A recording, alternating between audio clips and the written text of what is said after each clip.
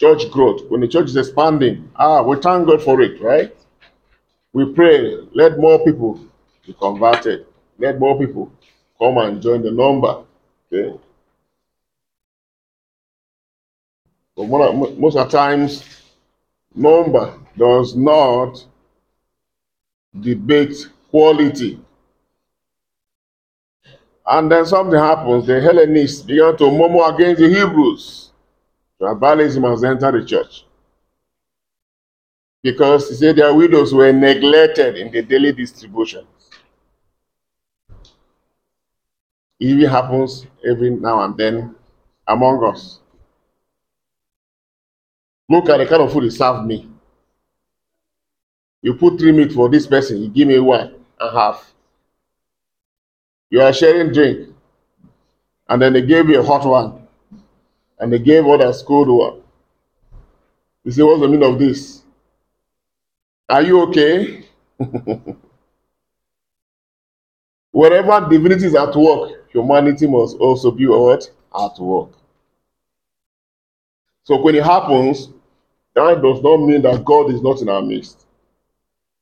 As a matter of fact, you don't judge the element of humanity as a sign that God is not with us. So if the early church, those who touched Jesus, they saw him, and this issue could still come, this kind of complaint came, that some were neglected, then you expect the church after 20,000 years to be free of it? No. A human element will always come. In church, you will still find selfishness.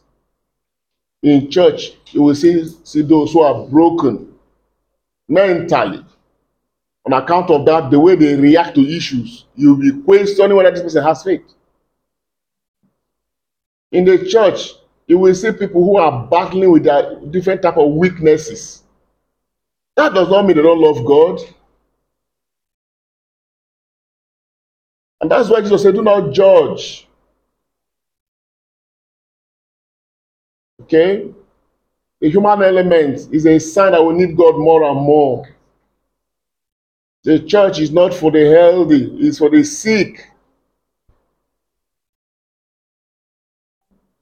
And that is why, as much as possible, whatever we do with the eye of faith. We look at each other with the eye of faith. I don't know, I think I've shared this with you before. Maybe on a Bible, during one of the Bible classes. Myself, some time ago in the past, I was serving in the church somewhere, and I discovered that I was a little bit, pushing so hard. Okay? I expected things. That was made much when I was in my first 10 years in the priesthood. I was expecting so much, and I was not seeing it, and I was not happy. And I began to pray about it. And I was so shocked, the revelation I got. The Lord said, I didn't send you to my bride for you to go and beat her up. Are you listening? I didn't send you to my bride to go and beat her up. I only send you to her to dress her up. So mind how you touch my wife. Do you catch it? Yes. Who is the bride of Christ? Yes.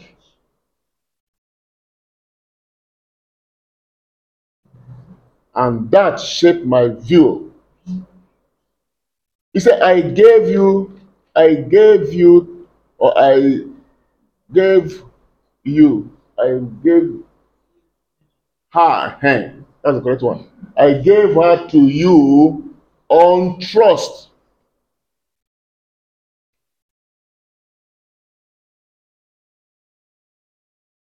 So that shaped, from that moment, I had a prophetic eye about the church. To dress her up. She's naked. Dress her up. I didn't ask you to go and strip her naked.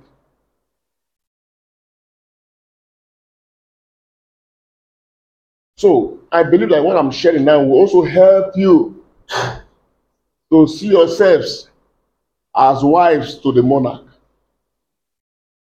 And so we must love one another. We must understand that we are on a progression. You're not better than me, and I'm not better than you. Because the amount of Christ I have is the same amount of Christ you have. The only difference is that maybe I'm able to develop my Christ and I'm able to shine out Christ more than you. But that does not mean that you are better than me. Because all we have is by grace. So there are two extremes here. Where you will not say, but I said it too. You see how we did now. All of us are equal. Don't come and do it. Then you are also not taking it. That's another extreme. Because the Lord wants you to grow. He wants you to be properly dressed. Then you don't go to the rest and say, yes, I have arrived. Paul said, he who thinks he is strong should be careful lest he falls. We are one body, one faith, one baptism, one spirit.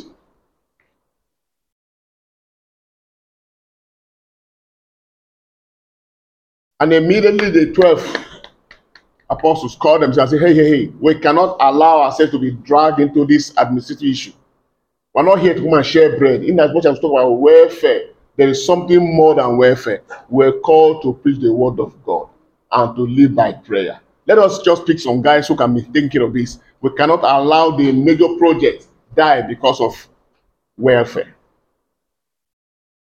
And this same problem has continued to beset the church. There are places or there are churches where welfare has taken over the word of God. And people go from church to church because they are looking for where they are treated better. I can't go to that place. I don't understand what's happening there. The way they treated me last time I went there, Are you going there because of the way you're looking for it to be treated well? Or you are going because you want to go and honor your monarch?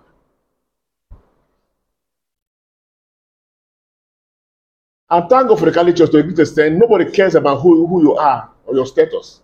You come to church, all of us sit in the same bench. Monday to Saturday, you are in a cozy environment, you are in a cushion, padded, your bed is a water bed, your car is a padded seat, everywhere AC. But if you're on Sunday, you will sit on bench. Not padded. Well, lucky our own here has more from inside. Go to my tema, it's Bako bench. After 1 hour, your buttocks will tell you something. You will feel it. Go to Pro Cathedral, Bako bench. Because we are all equal in the eyes of God. So let us have this understanding and walk in the fraternity of faith. We're on a pilgrim journey. Okay? So they solve that problem and then they continue their work. But the point I want to emphasize here is that anytime any form of humanity shows up, don't conclude that that is how it is. No, there's more behind our humanity that is at work. God is at work in the midst of all. Even with our little community here, we know that it has not been smooth all the way. There have been hitches here and there. Our humanity will always show up in one way or the other. But at the end of it all, we are still moving. And sometimes it's part of the spices that makes the whole journey more interesting. You are not even seeing characters. There are places you go to, you will see all kinds of very terrible characters. People who move with their head and their legs up. And they're still in the same journey. If Peter, the impetuous Peter, was able to be the head, you can imagine. You don't know who Peter is. Peter is the kind of person that he will act first and then will start asking you, what am I to do? But Jesus still made him the head. You see Matthew. Matthew doesn't talk. No matter how you push him, he doesn't talk. He's very calculative. Is it James and John, sons of thunder? Highly political. Once there's election, they'll say, no, please, Oya, I should be first. They even go and bring their mother in to campaign for them. You can imagine that. Judas, oh, the guy that has spec. He likes every new thing, any thing that's coming. He loves money. He likes to keep the money. Once money is gathering, his eyes is there. He oversees it. He makes sure he knows how the money will go. He will question how you spend it, and the point is that okay, oh yeah, take it, handle it yourself. Handle it. But all of them were part of the team.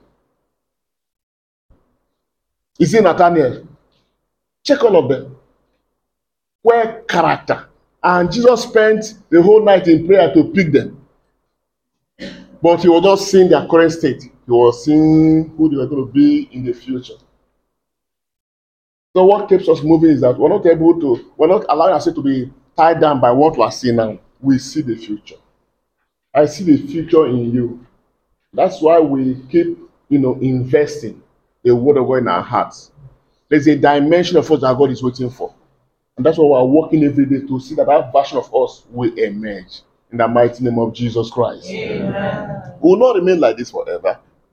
No matter what. The hammer of the Lord will keep hitting you until it breaks away all those parts in us that Christ doesn't need. And the real image in us will come out. And if you look well, you can see that over the years, we can see transformation going on. We are seeing transformation. We are seeing increase in faith. So don't allow our humanity to discourage you, both even as individuals and as a corporate body. Yourself, you've been overwhelmed by all your humanity, your weakness. Every time that weakness is hitting you, you try again, you fall again, you see yourself, and then you say, oh my God, it's not by your power. It's not by your might, by the Spirit. But behind this rise and falling, grace is at work. It's dislodging a lot of things. So we pray for the wisdom of the Holy Spirit that as we are journeying with the Lord, let us see what is in the heart of God and not what is in the heart of men. May God bless his words in our hearts through Christ our Lord.